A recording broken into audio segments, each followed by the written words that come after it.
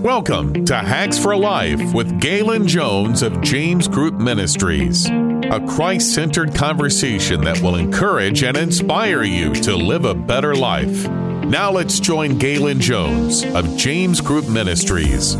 Welcome to Hacks for Life. I'm Galen Jones, your host, and I am having a conversation with Scott Rahi, a dear friend, very knowledgeable. I wish I had all the stuff that he has stored in his brain. He reads all the time. I'm not a...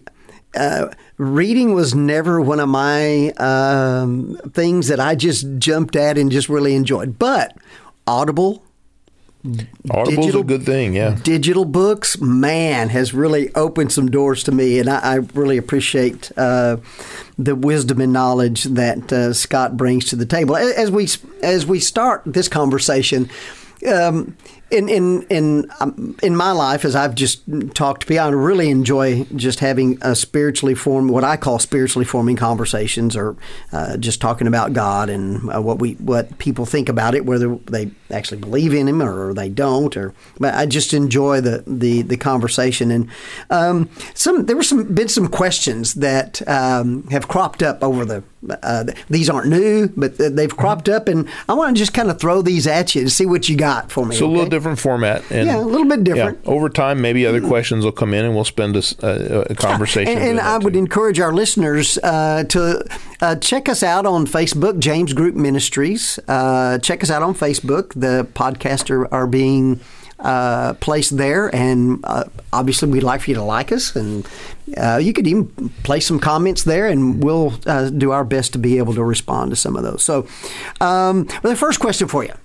You ready? Okay, sure. Why did God wait? If the world is as old as we say it is, or we think it is, yeah, why has God waited so long before He would send Jesus? I mean, even if you did a typical aging, a biblical aging might be 6,000-7,000 years. Yeah. Now, if you go with a longer Earth, then you've got billions. Yeah. But in either case, why would He wait so long? Yeah. Why would he do it only 2,000 years ago? All these people. Yeah. Yeah. I don't know. I think. I had that question. I had that same question, and I've been asked that question a lot of times. Okay. And I've seen others. It's not like I have some sort of special position and everybody's coming to me with questions. I witness a lot of conversations with other people, and I learn from them. I believe William Lane Craig's debate with Christopher Hitchens. I'm almost certain that was the debate.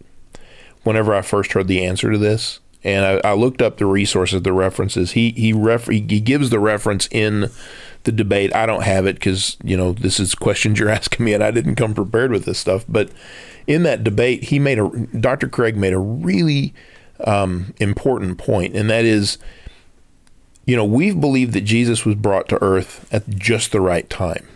And what Dr. Craig said is, if you look at global statistics since the beginning of time, approximately 2% of the human population existed before Jesus arrived.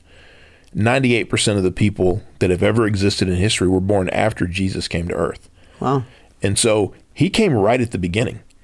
He came right in he didn't wait like half the population in history existed and then Jesus came, and it's not that way. There was this explosion of population growth right after Jesus was on earth, and before that it was about 2% of the people. Wow. I found that fascinating. Yeah, I didn't know that. When I first heard that, my response. Oh, I know. When I heard that, my first thought was, I got to go find that resource. And he gives it in the debate, and and it's on YouTube. It's available. And this is a good homework assignment for anybody that's listening. Is, do you care enough to actually go and find this? It's like the Bereans. Don't trust me. Yeah. Don't trust Galen. Trust the actual source in this case. Fact check it. Yeah, so go and listen to the debate, and when Dr. Craig has reached that point, he'll give the reference, and then go look that reference up. I did, and it supports what he said. So, in fact, one of the guys that wrote the article, I was able to write him at the university that he was at to ask that question directly, and so these things are available. But yeah, it was a really interesting answer, and I'm like, wow, it almost sent the chill down my spine, like, boy, God did send Jesus just at the right time, didn't he? Yeah. So that's how I would answer that one. Yeah, cool. I always my go-to place for that question is it's Galatians 4:4, where Paul speaks, and he says, "God in the fullness of time sent forth a woman born of a woman under the law." So, and then there's some things but I hadn't heard that. I'll put that in my pocket. It's very interesting. Yeah. Another question. I don't know. You may not have heard about this, but Pascal's wager. Yep. What is it? Before we get there, can I do one other thing? I want to finish this topic of Jesus real quick because I think it's connected to what you said. Okay. There's another question that skeptics have asked that's not about when, it's about where. They'll say, why on earth would God bring Jesus to Israel? Oh, yeah. In the middle of nowhere. Yeah. This tiny little backwater town in this backwater country.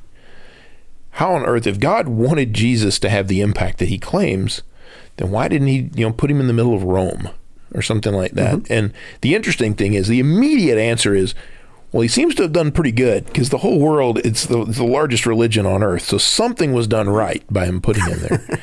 But the interesting thing about that, and you can look this up too, at the time that Jesus arrived, Israel was considered the crossroads of the world. Every major trade route to every place that was civilized on earth went through Israel. If you had to go from Africa, like Ethiopia, Egypt, any of that, if you wanted to go up into the different countries like Italy or into Greece or in that, you came through Israel. If you wanted to go to the east, like out to where like India and these different countries, you came through Israel. So these countries, these merchants were coming all the way through Israel and stopping there, and they were hearing the gospel and they were moving on. And people all over the world were hearing about the gospel. You had these missionaries that were just being trained as they came in, did their merchandising, moved on, converted Christians, and the whole world was evangelized as a result of that. Wow. So I think the question is a two-parter, and you just answer that. Say, not only did Jesus come at the right time, he came to Jesus the right came place. to the right place. He came to the right. I just thought, to me, those are those God really does know what he's talking about moments. Yeah. And I just find that. So now let's talk about Pascal's wager. Yeah. Okay. I do need to give a bit of maybe I should have done this at the outset, but I think it was in part 2 of the episode where we talked about how evil points to God's existence. I gave a quote and I referenced Gottfried Leibniz, who talked about theodicy and that sort of thing. And I said in there that Gottfried Leibniz wrote the Pensée, and there were these notes and that he kept, and that's not true. Gottfried Leibniz did not write Pensée. This was Blaise Pascal.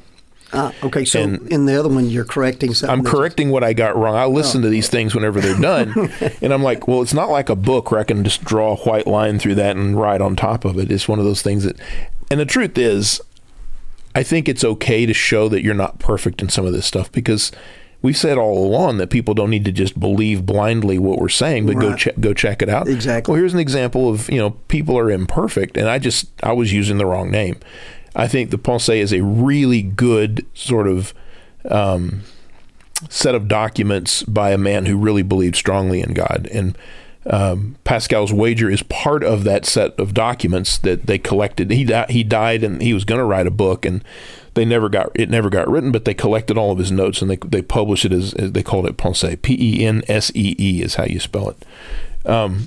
So what is Pascal's wager? Pascal proposed sort of a mental exercise or a thought experiment. He said, if God, I want to say this the right way, if we don't believe in God and God doesn't exist, if we believe in God and God doesn't exist, then when we die, we're not going to know it because there won't be an afterlife. So we've lost nothing by believing in God. If we don't believe in God and God does exist, that's a problem. Then we've lost everything. Yeah. So the wager is there a scenario under which not believing in God is a good thing? So if I don't believe in God and God doesn't exist, I get the same outcome as the person who believed in God. Neither one of us get an afterlife. But if God does exist and I don't believe in him, then I have a terrible outcome. But if I believe in God and there's an afterlife, I get heaven. I get eternity. And so he set this up kind of as a wager. And you'll hear skeptics that come back and say, well, that's, why would I believe in God just based on this idea of Pascal's wager? And I don't really think we should believe in God exclusively because, of some sort of logical argument like that. I think, he's right. There's nothing to be gained by being a non-believer and everything to be gained by being a believer. But I still think that it's important to have reasons that you believe. I don't think belief should just be, well, I just as soon do it because there are consequences if I don't. That feels, for me, it would be disingenuous to do that. I want to just throw something in here, right here, because as you were talking, I'm thinking through things, and I'm sure our listeners are also, their minds might be spinning, wondering what on earth are they talking what are we about? talking about? Yeah. But as I think about it, a belief in God through my life, and I made some really poor decisions in the past, and I attribute to coming to know God in a way that repaired those emotionally, physically, the whole nine yards. And I attribute my recovery, if you will, to a coming to know God in a way that wasn't about going to church, but it was about developing a relationship with God. Right. And how we just do better. And I think research would bear it out that those that have a belief in if I just wanted to put a higher power, meaning God, that we've been talking about, that we just do better. I agree with that. I mean, if nothing else, if I wanted my physical health, my mental health, if I just wanted my relational health, if I just want to do better, it just works. Yep. You know what's interesting about that? Because I've heard responses when people say, well, that doesn't, okay, Pascal's wager, whatever, that's not a good enough reason to believe in God. And the answer I've heard is what you've said is, look, it's not, Pascal was not saying we should believe in God just because of this wager. He was saying belief in God is a fulfilling, sort of existentially sound belief system, and it brings joy and it brings peace. And the thing that's really interesting, and I think we'll get to this topic soon, but when we talk about, does the soul exist? If you look into this idea of out-of-body experiences, near-death experiences, there's an increasing body of evidence that they're real things. People that are lying on an operating table and their hearts stop, and suddenly they find themselves not in their body, and they're witnessing what's happening in the operating room. And there are veridical experiences, people that can prove. I went. I'm speaking as if somebody that experienced this. I left my body and I went in this hospital to this place where I saw this red shoe out on a ledge that's impossible for anybody to see from even the windows on these other floors. And when they returned to their body, this is a specific example. I think it was a lady who did this. And when she woke back up, she said, "Can somebody please go see if there's really a shoe up there?" And sure enough, there was a red shoe up there. It was proven. She saw it. Somehow she saw it, even though her body was in that operating room. The thing that's really interesting about these people, there's a scientist named Pim van Lommel. I think he may be Norwegian. I think it's Van Lommel, Lommel, and he's written a lot of professional articles in Lancet, which is a medical journal. He studied near-death experiences for people who had died, on the near-death experiences related to heart attacks, coronary events.